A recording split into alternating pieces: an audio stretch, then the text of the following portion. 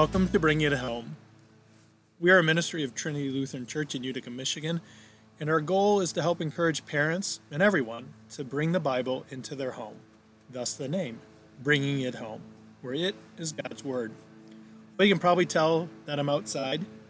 It's summer. It's a summer afternoon, and you can probably hear my neighbor cutting his lawn in the background. But I want to take a moment to welcome you to summer. And I'm calling this podcast Great Summer Reading, because this is the time of year when many of us look for a good book to read while we're traveling or sitting in the backyard or sitting at a park. Summer reading is even great experience for our kids. It gives them some downtime from video screens or running around outside. And I can remember when my kids were younger, we stole a really great idea from their summer camp that they attended. And the counselors each day would take a half hour out of the day and tell the kids it was time for FOB. And FOB, for those of you who've never heard of this, is called Flat on Bunk. And it was a time for each camper where they'd have to lie on their bunk, flat on their bunk, for that period of time. And when my kids were younger, the FOB time in our house used to be more of them taking naps because eventually they would fall asleep. But as they grew a little bit older, they would read. They would have something on their nightstand that they could read, or if your kid's a little older, maybe they'll listen to music or something like that. But something they could do. But it was time for quiet relaxation in the middle of the day to recharge.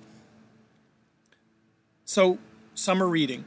The question of summer reading is, no matter where you do it, in the park, in your yard, or FOB, is how do you choose a book?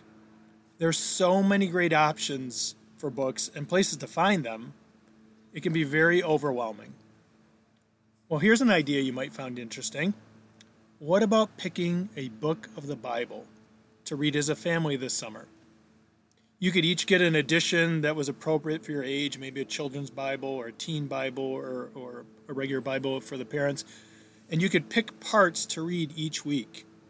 Just think of the conversations that you would generate as a result of doing this activity.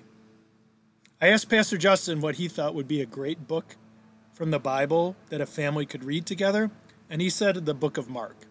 And I agree with him.